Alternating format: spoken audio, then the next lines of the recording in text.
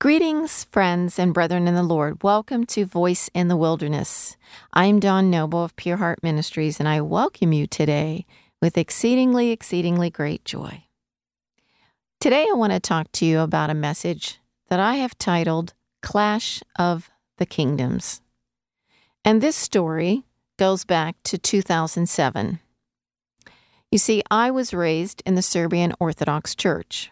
My parents, both being Serbian Orthodox, raised our family and faithfully took us to church from the time we were little kids until I was an adult and went off to college. So I was raised in the Orthodox faith, but when I went to college, I became a born-again Christian. But in 2007, January 7th, which is the day that Serbians and most Orthodox always celebrate Orthodox Christmas, my father and I went to church. And as we were sitting there in the pew and, just listening to the liturgy, something happened.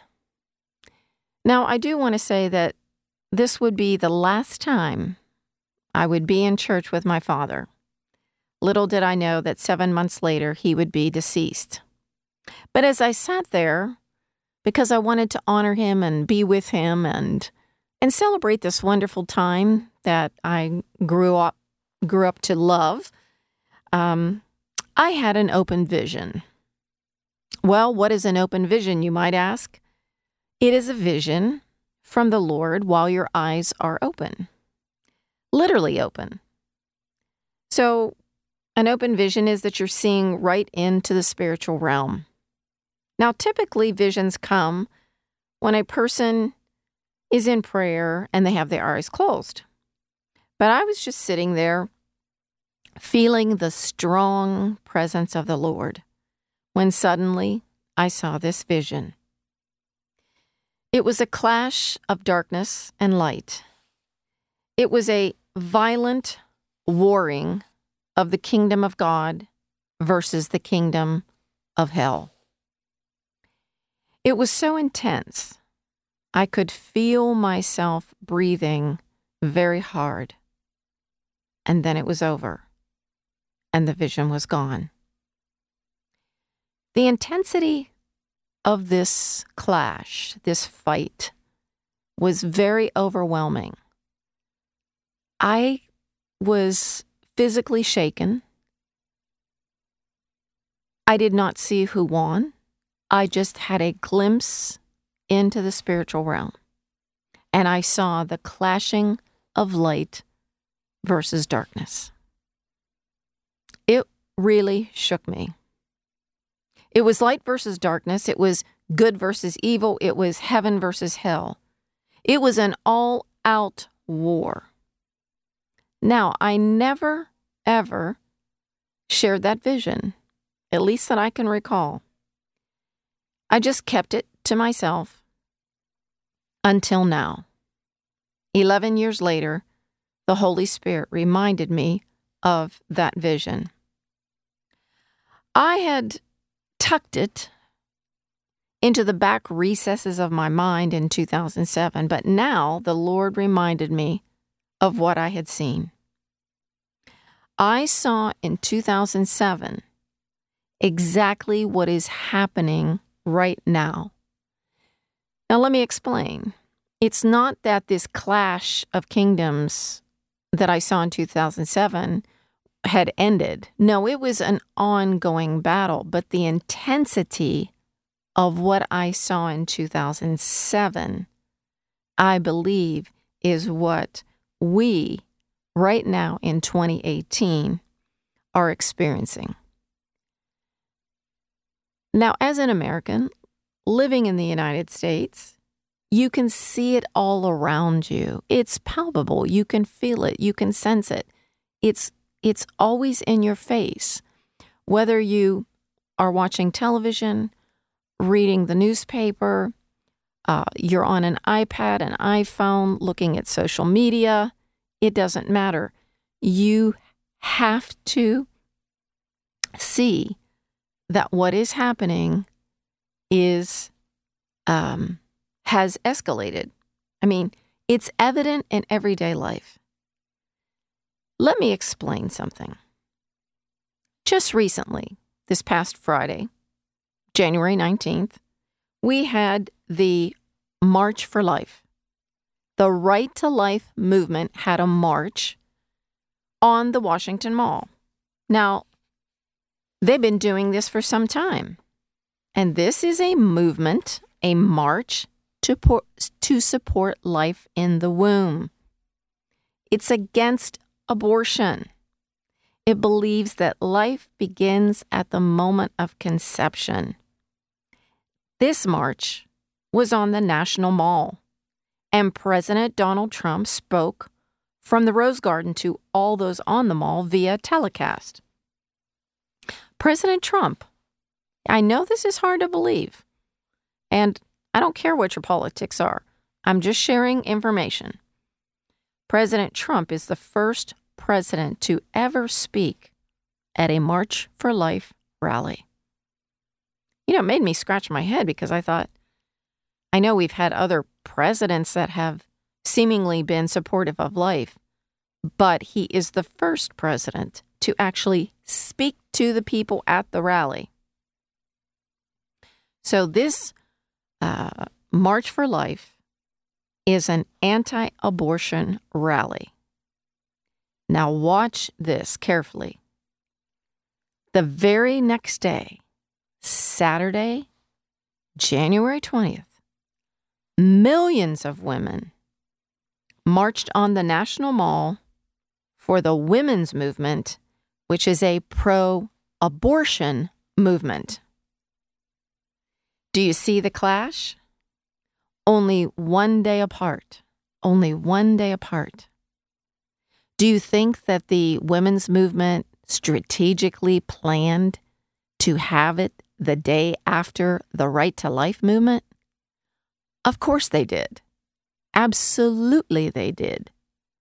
And the point is to try to neutralize what went on the day before. You see, it's life versus death. It's anti-abortion versus pro-abortion. It's light versus darkness. Simply that. The clash of the kingdoms is light versus darkness. Folks, the enemy, Satan, our adversary, whatever you want to call him, is ramping things up. And it's so easy to see. So, we have women against women. All the women on Friday are for against abortion. All the women on Saturday are for abortion. The difference being the women on Saturday are angry and full of hate, and hate the women who marched on Friday. Now, the people and folks, and they were men that also marched on Friday, it wasn't just women, but primarily women, they don't have the same anger and hatred toward the women who are pro-abortion. But this division, this anger, this hatred, it's being unleashed in an unprecedented way. Now, this clash of the kingdoms has been going on. These differences between the abortion movement and the anti-abortion movement have been there, sure. But it's now been taken up to a new level. The women's movement comes right on the heels of the March for Life. I don't think that's a coincidence by any means. So, we have women against women, division, women against women. Now, let's look at what's happening in the black and white community in America. We have Black Lives Matter. That started several years ago with that whole incident with the young black man and the police cop. So Black Lives Matter marches and they hate police. And then there's all this talk of white supremacy. Now, when you allow those kinds of words to come out of your mouth, what do you think that does? It sows seeds of rebellion, seeds of anger, seeds of division, seeds of violence. And then we have people tearing down monuments of men, just because they were in the Confederate Army, which to many blacks represents this whole issue of slavery. So we have to tear down the monuments. And we also have white people supporting tearing down these monuments. So not only do we have that, but we have a backlash against our national anthem. I'm not even just talking about taking a knee. I'm talking about African Americans who don't even want the Star-Spangled Banner as our national anthem. They don't want it any longer because the third stanza. Have you ever sung the third stanza of the Star-Spangled Banner? No, you haven't. But the third stanza, which we never sing, contains the word slavery. Therefore, we have to get rid of that Star-Spangled Banner. But what most Americans don't know, including African Americans, is that when Francis Scott Key wrote those verses, what was going on at the moment? Yes, we were fighting the British. And the British had slaves. And that's what he was referencing. So, we take things out of context, and suddenly, now there's a movement to remove the Star-Spangled Banner as our national anthem. Things, my friend, have gotten very out of control. There is a strategy, and that's what we have to understand as Christians. There is a strategy, there is a plan from hell and Satan and his cohorts that has been devised to keep the anger and the hatred going on between the black and white races. Now, can you see that what is going on in the natural is a reflection of what is happening in the spiritual? Or you could even say vice versa. What's happening in the spiritual is being a reflection of what's happening in the natural. Ecclesiastes says there is nothing new under the sun. All of this chaos, this turmoil, this anger between Democrats, between Republicans, all of it has a purpose behind it. See, there's a purpose here, and that's what we have to grab a hold of and understand. There is a purpose, there is a strategy that has been put in place from hell to bring division to our nation, to keep us disunified. Now, the women's movement is committed to resist. And you've seen placards and signs. You've heard people on television talk about resist. We will resist. Where do you think that strategy possibly came from? When they chant, we will resist, it means there's not going to be unity, okay? So as long as that goes on, as long as this movement, Bernie Sanders, we will resist, as long as that goes on, there will be no unity in our country. Why?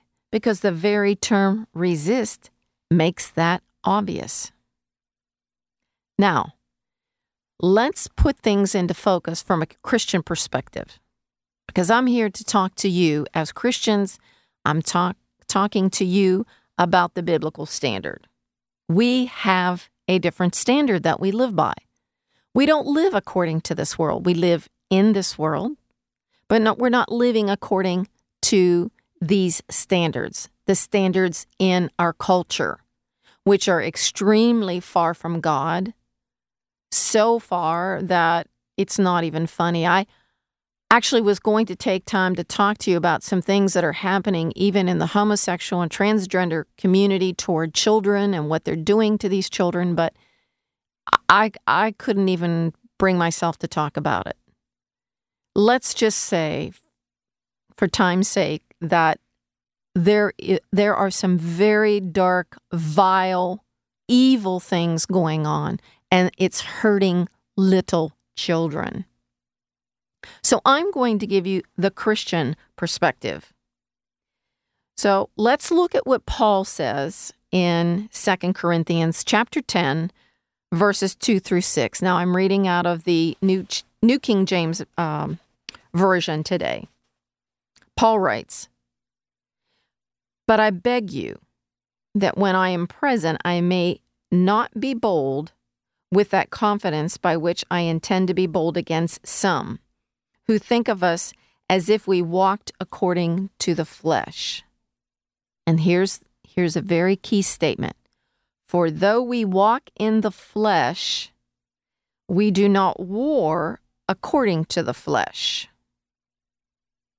Verse 4, "For the weapons of our warfare are not carnal, but mighty in God, for pulling down strongholds, casting down imaginations, arguments, and every high thing that exalts itself against the knowledge of God, bringing every thought into captivity to the obedience of Christ."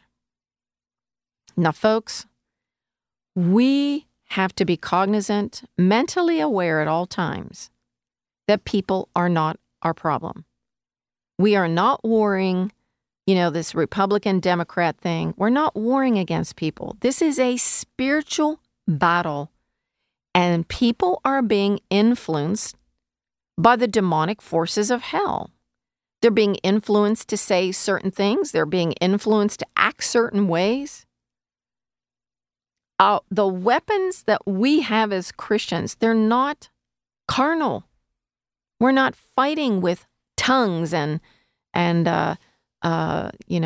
punching people and, pulling out guns and knives. No, the weapons that we have are mighty in God.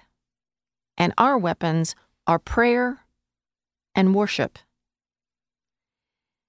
So, we have to be cognizant, mentally aware at all times that people are not our problem. We are not fighting people. Who are we fighting against, you might ask? Well, Paul tells us in the book of Ephesians 6, verses 11 through 12. Here's what he says. He says, "Put on the whole armor of God, that you may be able to stand against the wiles of the devil." So all of this craziness that's going on currently, they are the wiles, the tricks, the plans, the strategies of the devil. Paul writes, "For we do not wrestle against flesh and blood, but against principalities, against powers, against rulers of darkness of this age, against spiritual hosts of wickedness in heavenly places." So who are we fighting? People? No. We are fighting this fight in the spiritual realm. We are fighting wicked, evil powers in heavenly places. It's the clash of the kingdoms. What I saw in 2007 took my breath away. That's how fierce this clash was that I saw in the spirit realm. Now, in our day, we are seeing this clash manifested in the natural realm. You're seeing it in the natural. You are seeing people being violent and angry and vitriolic and full of hate, and they're spewing it out. I mean, this anger and hatred that people are spewing forth, it really has gone to a new level. Now, are we surprised? Really, we shouldn't be. Will it get worse? Most likely. But what does Paul admonish us as believers? Turn to the book of 1 Thessalonians chapter 5. Because I believe that everything Paul writes here in this chapter, verses 1 through 24, is going to really put it into perspective. Okay, this is what he says. He says, "But concerning the times and the seasons, brethren, you have no need that I should write to you. For you yourselves know perfectly that the day of the Lord so comes as a thief in the night. For when they say, peace and safety, then sudden destruction comes upon them, as labor pains upon a pregnant woman, and they shall not escape. But you, brethren, are not in darkness, so that this day should overtake you as a thief. You are all sons of light and sons of the day. We are not of the night, nor of the darkness. Therefore, let us not sleep as others do, but let us watch and be sober.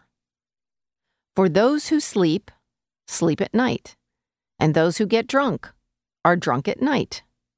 But let us, who are of the day, be sober, putting on the breastplate of faith and love, and as a helmet, the hope of salvation. For God did not appoint us to wrath, but to obtain salvation through our Lord Jesus Christ, who died for us, that whether we wake or sleep, we should live together with him. Therefore, comfort each other and edify one another, just as you also are doing. And we, Paul says, we urge you, brethren, to recognize those who labor among you and are over you in the Lord and admonish you, and to esteem them very highly in love for their work's sake. Be at peace among yourselves. Now we exhort you, brethren, warn those who are unruly, comfort the faint-hearted, uphold the weak, and be patient with all. See that no one renders evil for evil to anyone, but always pursue what is good, both for yourselves and for all. Rejoice always. Pray without ceasing. In everything give thanks, for this is the will of God in Christ Jesus for you. Do not quench the Spirit. Do not despise prophecies. Test all things. Hold fast what is good. Important statement there. Hold fast what is good. Verse 22, abstain from every form of evil. Now may the God of peace himself sanctify you completely, and may your whole spirit, soul, and body be preserved blameless at the coming of the Lord Jesus Christ. He who calls you is faithful, who also will do it. I really believe that's a short treatise to us, even in this day, right now. These are things we must do. See, we can't be sober. We can't be not sober. We can't afford to not be sober. We have to be alert, watchful, and we have to put on the breastplate of faith and love. We have to comfort and edify and build up one another. We have to see that we don't render evil for evil to anyone, no one, but always pursuing what is good and holding fast to that which is good, abstaining from every form of evil. That's what we're called to do. Now, this is where I feel like we need to be very careful. And the writer of Hebrews, if you turn with me to Hebrews 12, and it's just my belief that Paul wrote Hebrews. I mean, it just sounds like Paul, but, there's all kinds of controversy about that. But nevertheless, Hebrews chapter 12, verses 12 through 15, the writer writes this: "Therefore, strengthen the hands which hang down and the feeble knees, and make straight paths for your feet, so that what is lame may not be dislocated, but rather be healed. Pursue peace with all people and holiness, without which no one will see the Lord. Looking carefully, lest anyone fall short of the grace of God, lest any root of bitterness springing up cause trouble, and by this many become defiled." This is where we have to be very, very careful. We need to make sure that we don't allow any root of bitterness to spring up in us, okay? And we have to make our paths, our spiritual paths, straight so that our feet are not lame. We can't afford to be lame or be dislocated. See, Paul is talking about spiritual things here. He's literally saying, like, you've got to get rid of old habits, mindsets. You just can't be walking spiritually dislocated. Wounds of the heart have to be healed. Walking in forgiveness and the love of God. The Church of Jesus Christ has been walking with lame feet. Yeah, they have. And they've been dislocated. But it's time that we personally take care of these issues in our heart that in some cases have severely dislocated our walk. Now, this is what the writer of Hebrews says. Chapter 12.